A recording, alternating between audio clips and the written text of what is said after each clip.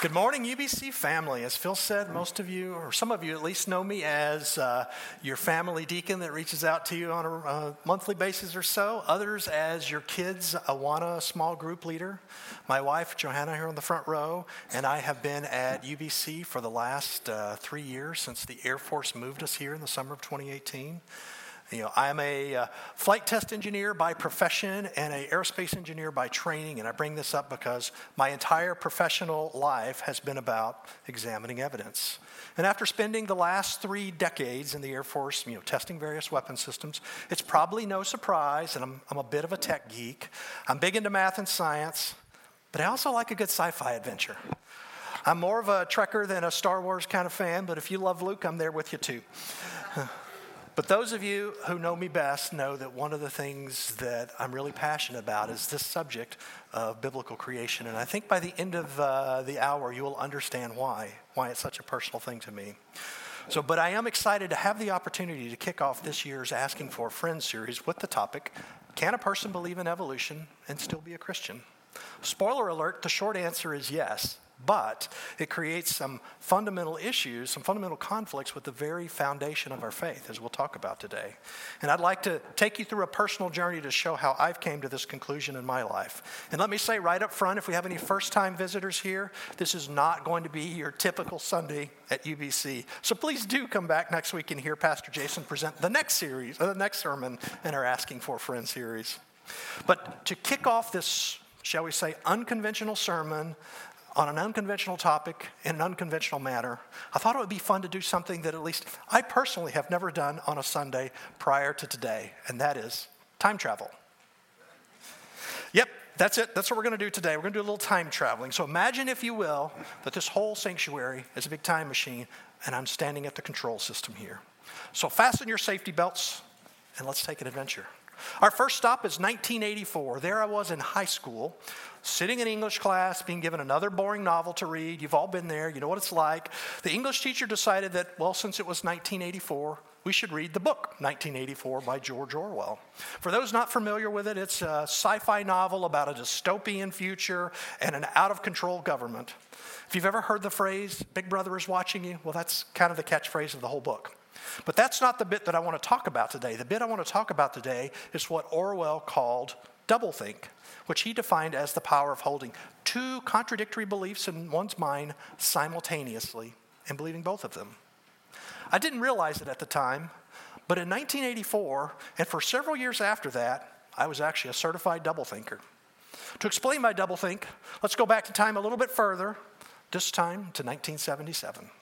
My family had just moved to Kentucky, and I was starting a new school year at a new school, Lacey Elementary. I was in the 3rd grade, and I was a pretty good reader. My favorite books were the ones on astronomy, and the Lacey Library had a bunch of them.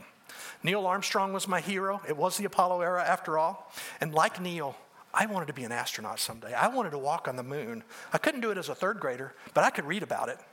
I could read about the Big Bang and all the planets and how they were formed and how old the universe was. It was all exciting stuff for a 3rd grader. On Sunday morning, I'd go to church with my mom and my grandparents. Daddy Rufus, that's what I called my grandfather. He hated it when I told him I wanted to be an astronaut. And I really wanted to be an astronaut. That whole space program is a hoax, he'd say. The moon is a light, the Bible says so there's no way a man walked on it. Okay. My grandparents were definitely big Bible readers, and they liked to read Bible stories to me, and I like to listen. In fact, one of my most prized possessions is this book, Beautiful Bible Stories, that Mama Ruby, my grandmother, and my mom read to me from. I believed the stories that I heard from the Beautiful Bible Stories, but I also believe the books that I read in the Lacey Library about the Big Bang Theory.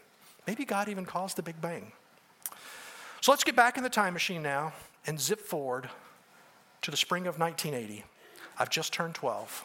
It's a Sunday morning, and I'm walking the aisle during one of the altar calls at New Ebenezer Baptist Church, where I grew up. I don't remember much about the sermon that day, but I do remember thinking, this is what good boys are supposed to do, right? So I did it.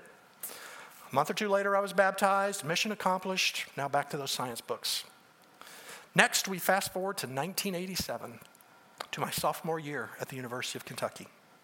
Go Wildcats. Any Wildcats in the room? I went on the front row. I still had that crazy dream of someday being an astronaut, and my math and science acumen was a good fit for a degree in mechanical engineering.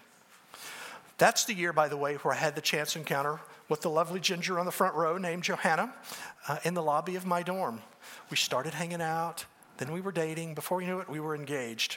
Johanna hadn't grown up in a church, but I convinced her that we should start attending one together, because that's what good couples do, am I right? Now let's take another short leap forward to 1990. Johanna and I had gotten married the year prior. We're still living in Lexington, and we're regularly attending Parkway Baptist Church with her aunt and uncle. When we told the pastor there that we wanted to join the church, I was golden. I had a promise of a letter from another Baptist church. I'd been baptized by immersion. I was all set. Johanna, not so much.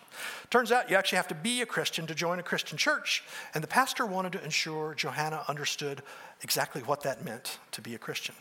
And Johanna, she wanted me by her side for this conversation with the pastor. So there we sat in his office as he walked her down Romans Road through passages I was all too familiar with.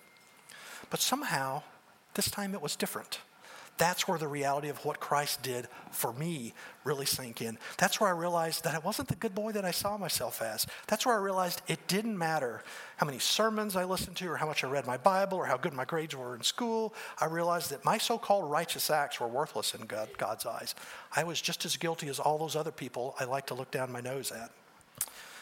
I deserved death for breaking God's laws. And Christ's blood wasn't just spilt for those other people. It was spilt for my sins.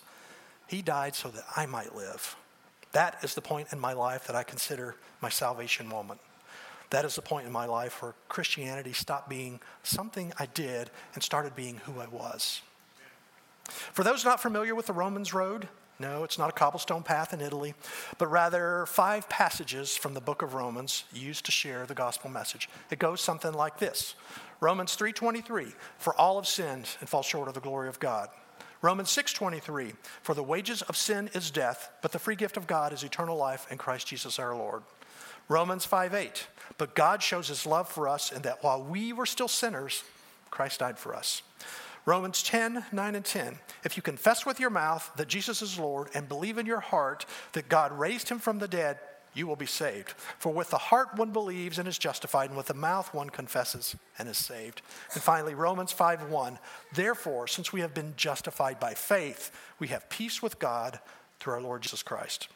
So these 5 passages, they basically tell us none of us deserve salvation, not a single one of us, that all of us deserve death for breaking God's laws, that Christ suffered and died in our place, and that if we acknowledge him as our personal resurrected Lord, we will be saved from the very punishment we deserve, and we will be at peace with God. Amen. Since that day in 1990, I've read and reread these verses, and I've read others that related to salvation. And you know what I discovered? None of them actually say anything about a young earth and a literal 6-day creation. So to our original question, can a person believe in evolution and still be a Christian? Absolutely. In fact, on that day in 1990, I was one of those people. By the way, those verses on salvation also don't talk about things like the sanctity of life, the sanctity of marriage, the virgin birth, and we could go on. But other parts of the Bible certainly do, right? And the same is true for creation. And let's look at some of the verses about creation. And before we do, just try to imagine what existed before creation. Utter nothingness. I can't even wrap my mind around what that must have been like. Utter nothingness, not even empty space. So, with that in mind, Genesis 1:1, in the beginning, God created the heavens and the earth. Just like that, time, space, matter, energy, all came into existence from nothing. Psalm 33:6, by the word of the Lord the heavens were made, and by the breath of his mouth all their host. Hebrews 11:3, by faith we understand the universe was created by the word of God, so that what was seen was not made out of things that are visible. Again, something from nothing. John 1, verses 1 through 3. In the beginning was the Word, and the Word was with God, and the Word was God. He was in the beginning with God. All things were made through him, and without him was not anything made that was made. Obviously talking about Christ there. Colossians 1:16, for by him all things were created in heaven and on earth, visible and invisible, whether thrones or dominions or rulers or authorities. All things were created. Revelation 4:11, worthy are you, our Lord and God, to receive glory and honor and power, for you created all things, and by your will they existed and created. The Bible has a lot more to say on it, but I think you get the idea that our God did a lot at creation. Obviously, verses like this naturally lead to discussion about the age of the earth. And there are strong opinions on this matter, even within the kingdom of Christ. But as for me personally, I stand with Scripture on the matter, and I believe that the most straightforward reading of Scripture indicates that the world is thousands, not billions of years old. Before you start flipping through your Bible, through Genesis, no, you won't find a verse that says, and the Lord God said, behold, the world is 6,000 years old. It's not quite that direct. But it is there nonetheless. And I had grown up in a church. I'd went to Sunday school for the better part of 2 decades, and no one had ever told me this, or at least I didn't hear it. I had no idea this was the case until 1992. So that's our next step, 1992. I was a second lieutenant assigned at Norton Air Force Base, California, working on the Titan IV rocket motor program. Yes, in 1992, I was actually a rocket scientist. So Johanna and I were attending a Bible study that was watching a video series by Ken Ham on the subject of Genesis. I had no idea who Ken Ham was at the time. This was a long time ago, right? When he said the world is about 6,000 years old, my first thought was, that's crazy. It reminded me of when Daddy Rufus said the moon landing was a hoax. But in the spirit of 1 Thessalonians, I decided to put Mr. Ham to the test and see what Scripture actually said on the subject. Guess what I discovered? It's actually there in black and white. You have to do a little math, mainly over 2 short chapters, Genesis 5 and Genesis chapter 11, in those genealogies that we all tend to speed read through when we get to them. Turns out these 2 genealogies are a little bit different than the ones you see elsewhere in the Bible. It's almost like God, in his divine wisdom, knew that in 1992, I'd be struggling with this issue, and he wanted me to have peace and understanding with the how and the when he made the universe. So flip over to Genesis 5 with me, please. Starting in verse 3. When Abraham had lived 130 years, he fathered a son in his own likeness, after his image, and he named him Seth. The days of Adam, after he fathered Seth, were 800 years, and he had other sons and daughters. Thus all the days that Adam lived were 930 years. There's a lot of information packed in that. It's not your traditional A begat B, begat C, begat D kind of genealogy. There's a lot of information packed in those verses. But the piece that we're looking for here is Adam's age when Seth was born, 130 years. And if you look at the rest of Genesis 5, it repeats the same format from Seth to Noah. Chapter 11 continues the sequence after the flood from Noah to Abraham. And by simply adding up the ages of the father at their respective sons, I discovered that Abraham was born about 2,000 years after creation. If you want to see my math, I actually have a handout on the floor here. You're welcome to come get after the service. The interesting thing about Abraham, though, is both biblical and secular historians agree that, 1, he was definitely a real person, and 2, that he was born somewhere between 2000 and 2200 BC. So quick math in public, approximately 2,000 years from creation to Abraham, another 2,000 from Abraham to Christ, another 2,000 from Christ today. So roughly 6,000 years. That's how we get an approximate age of thousands, not billions. And again, if you want to see the details of my math, come see me afterwards. Some of you may be hearing this for the first time today in your lives. You may be doing the same mental gymnastics that I was doing back in 1992. That can't be right. Are those literal years? Is Genesis intended to be history or poetry? Did we somehow skip a few generations in those genealogies? Yes, 92 was the year that I first discovered the depth of my own doublethink.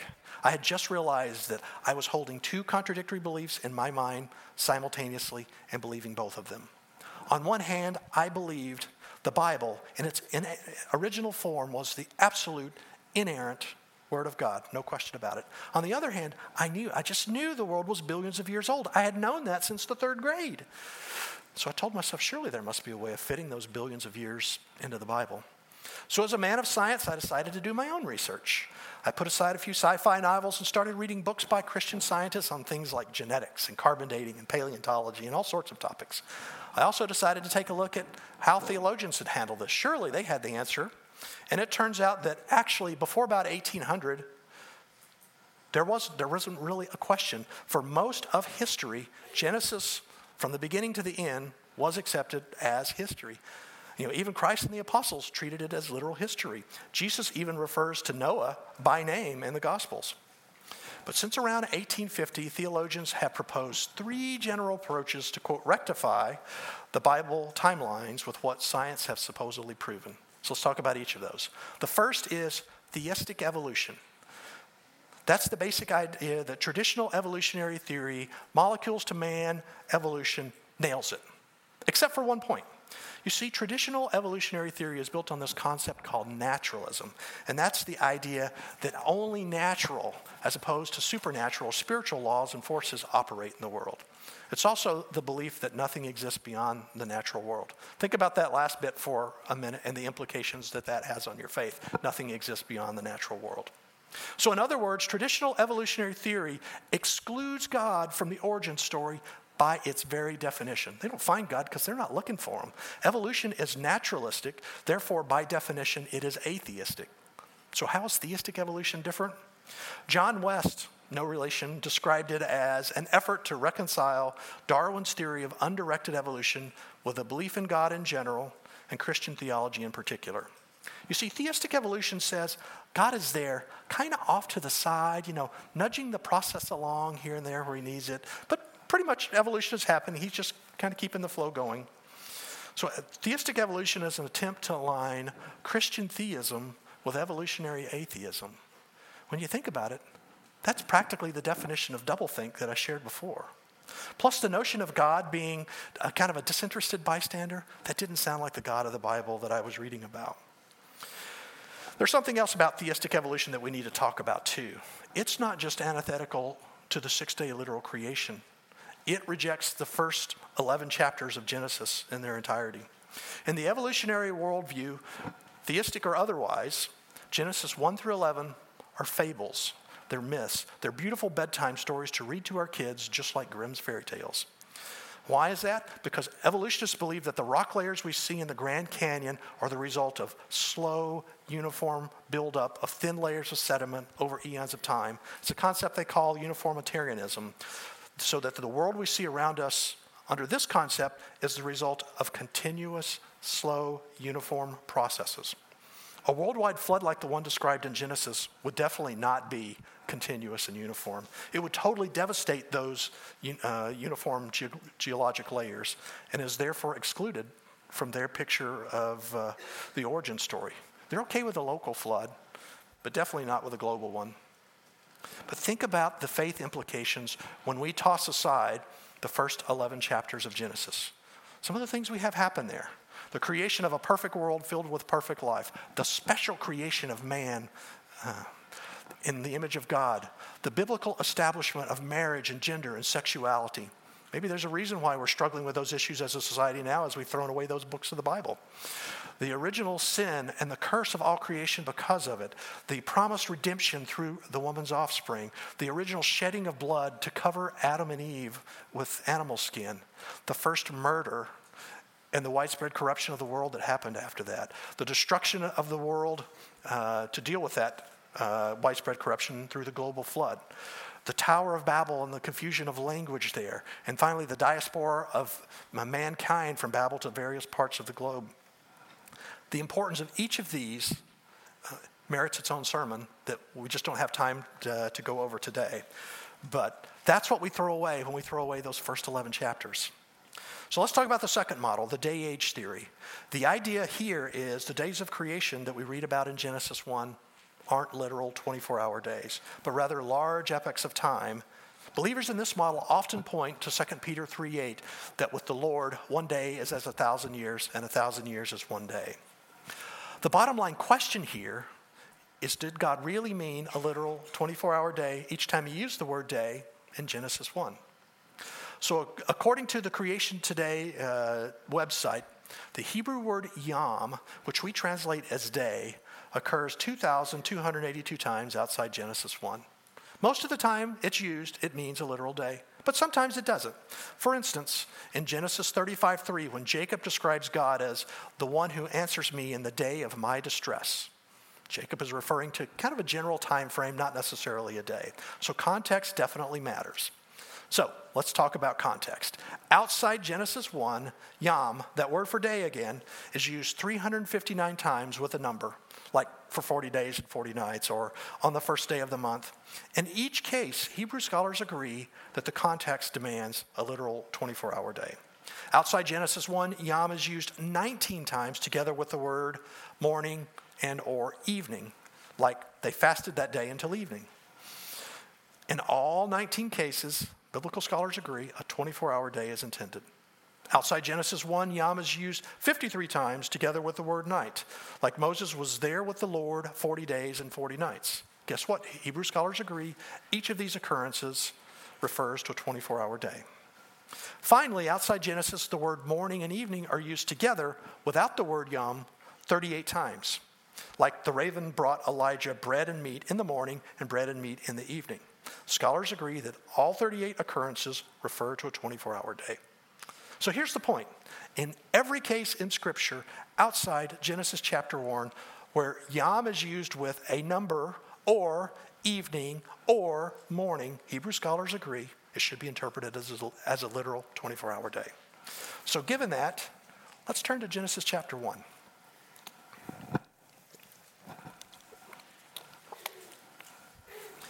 In the beginning, God created the heavens and the earth. The earth was without form and void, and darkness covered the face of the deep. And the Spirit of God was hovering, over the face of the waters. And God said, "Let there be light." And there was light. And God saw that the light was good, and God separated the light from darkness. God called the light day, and the darkness he called night. And there was evening, and there was morning, the first day. Did you catch that last verse? And there was evening, and there was morning, the first day. Evening, morning, number, day. That trend continues for the rest of the chapter, almost as if God wanted it to be crystal clear that he was talking about a regular 24-hour day.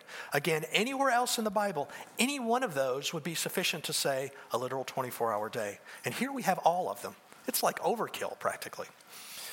We don't assume that Jonah was in the belly of the fish for 3 million years, after all. We assume 3 literal days. So why do we question it in Genesis 1? There's something else in this passage too. Did you catch what God did there in verse 5? I'll read it again. God called the light day, and the darkness he called night. God just defined for us what he meant by the word day. God called the light day. Why would God define a literal day here and then use it to mean eons of time the next 10 times he uses it in Genesis 1? That just didn't pass the logic test for me. So my conclusion was that God clearly intended for us to read Genesis 1 as factual history with literal 24-hour days. I do recognize that this is a delicate topic and that many God-fearing Christians don't share this belief. There are a lot of Christians that are in the day-age camp, and I still love you if you're one of them. But I remain convinced that to read long ages into Genesis 1 and still claim to believe in the inerrancy of Scripture is intellectual dishonesty. That brings us to theory number 3, the gap theory. To its credit, this model does believe in 6 literal days of creation. However, it wedges billions of years between Genesis 1:1 and Genesis 1:2. Here's the problem. There's no biblical basis for doing so, not in those 2 verses nor elsewhere in the Bible. Although this model accepts the days of creation as 6 literal days, it still assumes the existence of sin and death in God's very good world before Adam sinned. In this model, the Garden of Eden is built upon the remains of creatures that had lived and suffered and bled and died before day 1 and before Eve's encounter with the serpent. UBC family, that's a real problem for our faith. Consider what Paul had to say on the matter in Romans 5:12. Sin came in the world through one man, and death through sin. And so death spread to all men because all sinned. So Paul is saying here that Genesis 3 is actual, factual history, that Adam's act of defiance in the garden is the origin of death. If the gap theory is true, then all sorts of creatures lived and died before Adam's sin. If the gap theory is true, then either Paul wasn't inspired by the Holy Spirit when he wrote Romans, or the Holy Spirit misinformed Paul. Either alternative has huge faith implications. If we can't trust what Paul wrote in Romans, then how can we trust what he wrote elsewhere in the New Testament? Actually, all 3 models are problematic in this respect. All 3 disconnect sin and death. Our very faith is built upon the tenet of sin being the cause of death and death being the penalty of sin. If that's not the case, if death and sin aren't inextricably linked, then why did Christ have to die on the cross? And if sin doesn't lead to death, then what exactly is Christ saving us from? Do you see the assault on the very foundation of our faith that happens in an evolutionary worldview? And this is ultimately about two diametrically opposed worldviews, two conflicting belief systems. To believe both, it's doublethink. By the way, evolution is a belief system. It's a religion just like Christianity, and it definitely has its share of religious zealots. And as I dug into this topic back there in 1992, one thing became abundantly clear to me. If I wanted to have a proper understanding of origins, I needed to start with the Bible. I needed to start with God's infallible word, not with my high school textbooks. And let's be clear about another thing. This is not a clash between science and the Bible. It's often framed that way, but that's not the issue. Webster defines science as knowledge or a system of knowledge, especially as attained and tested through the scientific method. So science is knowledge. Well, 2 Timothy 3:16 tells us that all scripture is breathed out by God. So Paul is saying that God is the ultimate author of every word of the Bible. He might not have been the one holding the pen, but he still is the author. But God is omnipotent. He is all-knowing. How can anything he wrote be opposed to knowledge? That's nonsense. He's the very source of knowledge. Now, it's not a clash between the Bible and science. It's God's word versus man's word. It's man trying to be God. It's man telling God that we know best. It's man telling God that he didn't create the world the way he said he did in Genesis. It's man calling God a liar. In biblical times, we had a word for it. It's blasphemy. Who are we to tell God that he didn't really create the world the way he said he did in Genesis? As God told Job, where were you when I laid the foundation of the earth? Tell me if you have understanding. Who determined its measurements? Surely you know. And as for the bit about testing and the application of the scientific method in the definition of science, there's an important distinction to be made between observational science. That's the kind of stuff we do in a lab that is observable and testable and repeatable. And historical science, the kind of science that tries to explain the past. Historical science is not testable. The scientific method just does not work on historical science. You can't prove it that way. Nevertheless, we've been told for generations that evolution is proven. It's factual. It's been tested using the scientific method. Evolutionary scientists know best. Put your faith in them. There's that faith aspect of evolution rearing its ugly head again. But let's look at some of the so-called proofs that we've heard about. And as was mentioned at the beginning of this, Kevin Hatzel and I offer a class at this very time block across the street every Sunday that you're welcome to bring your questions to. We'd love to chat with you about it. Obviously, we don't have the time here to go over all the evidence we present there, but here's just a few samples. We've been told that carbon dating and other radiometric methods prove the world is billions of years old. All they really prove is the chemical composition of the rock that's being analyzed. The derived dates are all based upon several assumptions, all of which are known to be problematic.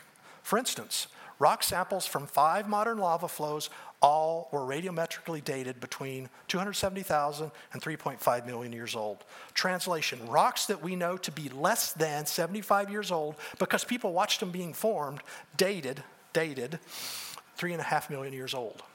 When confronted on the matter, the evolutionary scientists at Geochron Labs that did the testing, by the way, one of the foremost labs in the nation for doing this sort of thing, they acknowledged that their dating methods don't work on rocks less than 200,000 years old. In other words, we can't reliably date rocks of known age using these techniques, but we can definitely trust them to date rocks of unknown age, right? We've been told that dinosaurs prove millions of years by the very scientists who won't use carbon dating on dinosaur bones, because those methods give dates in thousands of years rather than millions of years. By the way, I'm not saying that carbon dating is accurate. I'm just saying there are about a dozen different radiometric dating techniques that are available for scientists to use, and choose the one that gives them the date in the range they expect. So they don't date dinosaur bones with a technique they know is not going to give them millions of years. But these same scientists, they keep finding soft tissue inside dinosaur bones that are supposedly millions of years old, that they have no explanation for. It must be a miracle. But the discovery makes perfect sense in a young Earth model where dinosaurs were created on day 6, just like Adam and Eve, about 6,000 years ago, and they were originally herbivores, just like all the other animals, and they were probably killed off by the ice age that followed the flood. If the thought of dinosaurs roaming the earth is a bit foreign to you, check out the description of Behemoth in Job 40 and Leviathan in Job 41. Sounds very dinosaur-like to me. We've been told that mutations and natural selections are the key to evolution, but neither of these processes have ever actually been shown to add information to the genetic database. And for molecules to man evolution to work, something needs to add a lot of information into the genetic database. But mutations and natural selections, they both work in the wrong direction. They result in the loss of genetic information, not the gain of it. And despite what you may have heard, that's also true for antibiotic resistance. Antibiotic resistance is the result of a loss of genetic information in the bacteria. We've been told that those rock layers you see at the Grand Canyon, they're proof of millions of years. Look at all those layers stacked on top of each other. Again, as I said earlier, the geologic rock layers and the fossil record that they contain look just like what we'd expect to find in the aftermath of a worldwide flood. You know, like the one described in Genesis, the one that evolutionary scientists discount as myth.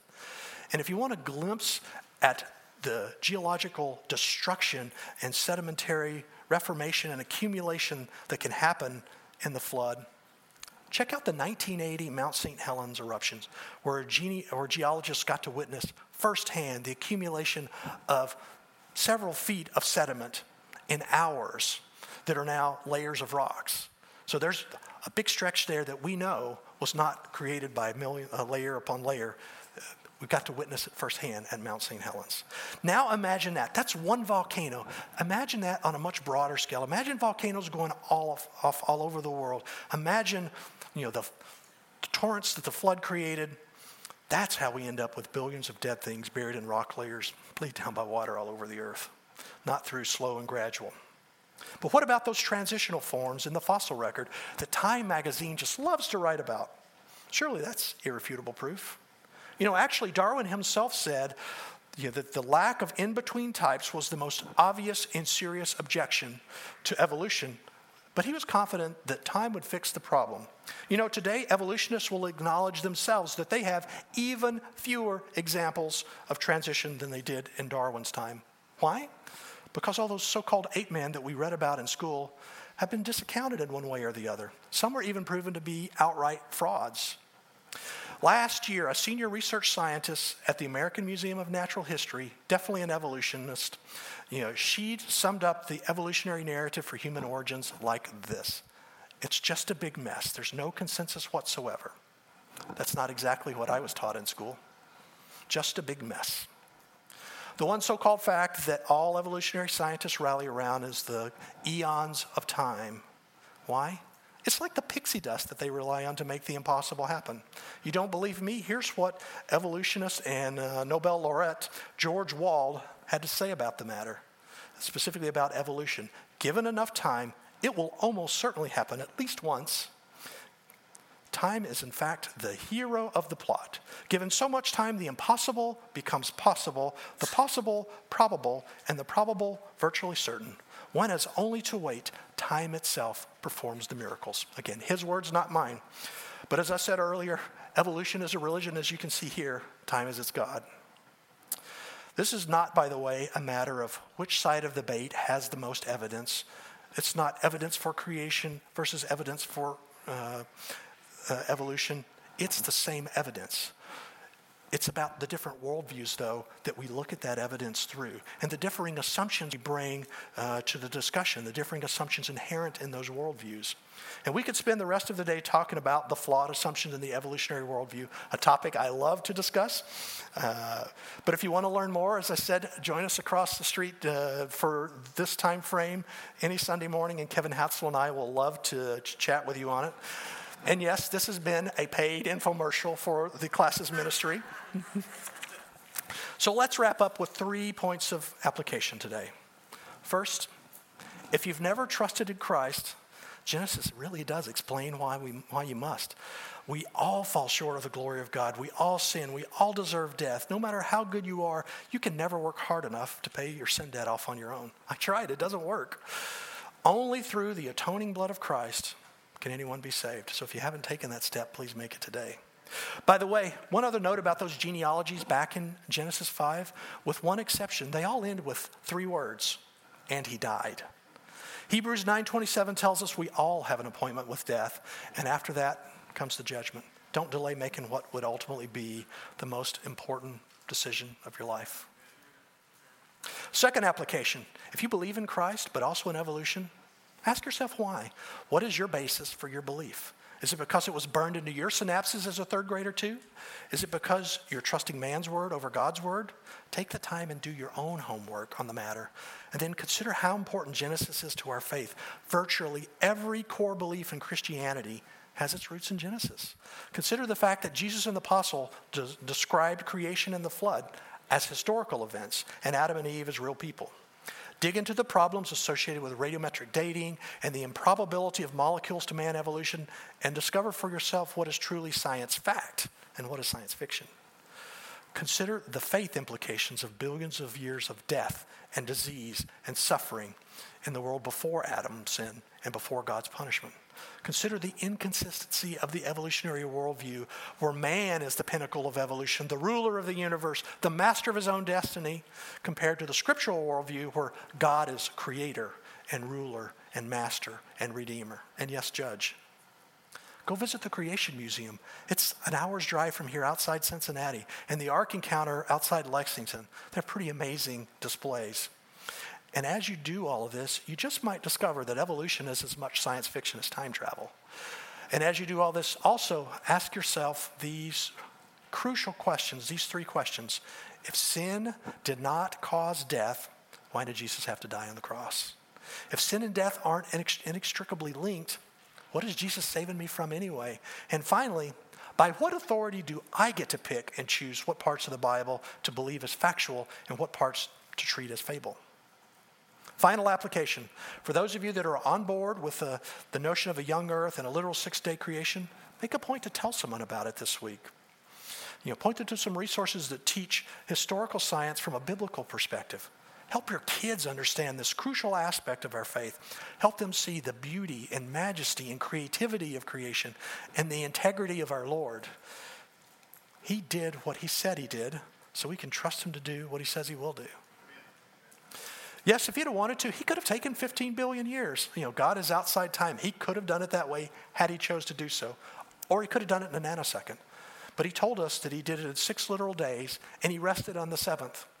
Not because he was tired, but because he wanted to establish a pattern of work and rest and worship that we're here honoring today. He did that for all mankind to follow. So on Friday afternoon, when your coworkers are excited about the weekend, you can remind them that our 7-day week is actually a reflection of the creation week. And when they say, well, how do you know? You can say, God's word says so, and that's sufficient for me.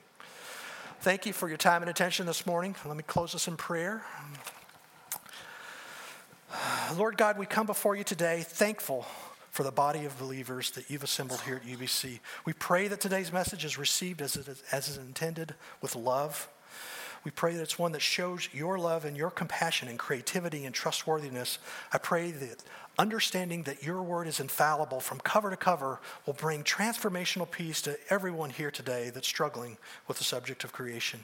May it be a blessing to their soul. Father, we are excited to see how you unfold our campaign here to make you known, both here, near, and everywhere. Lord, we give it all to you, knowing that your will ultimately be done. For these things we pray in the name of our Lord Jesus. Amen.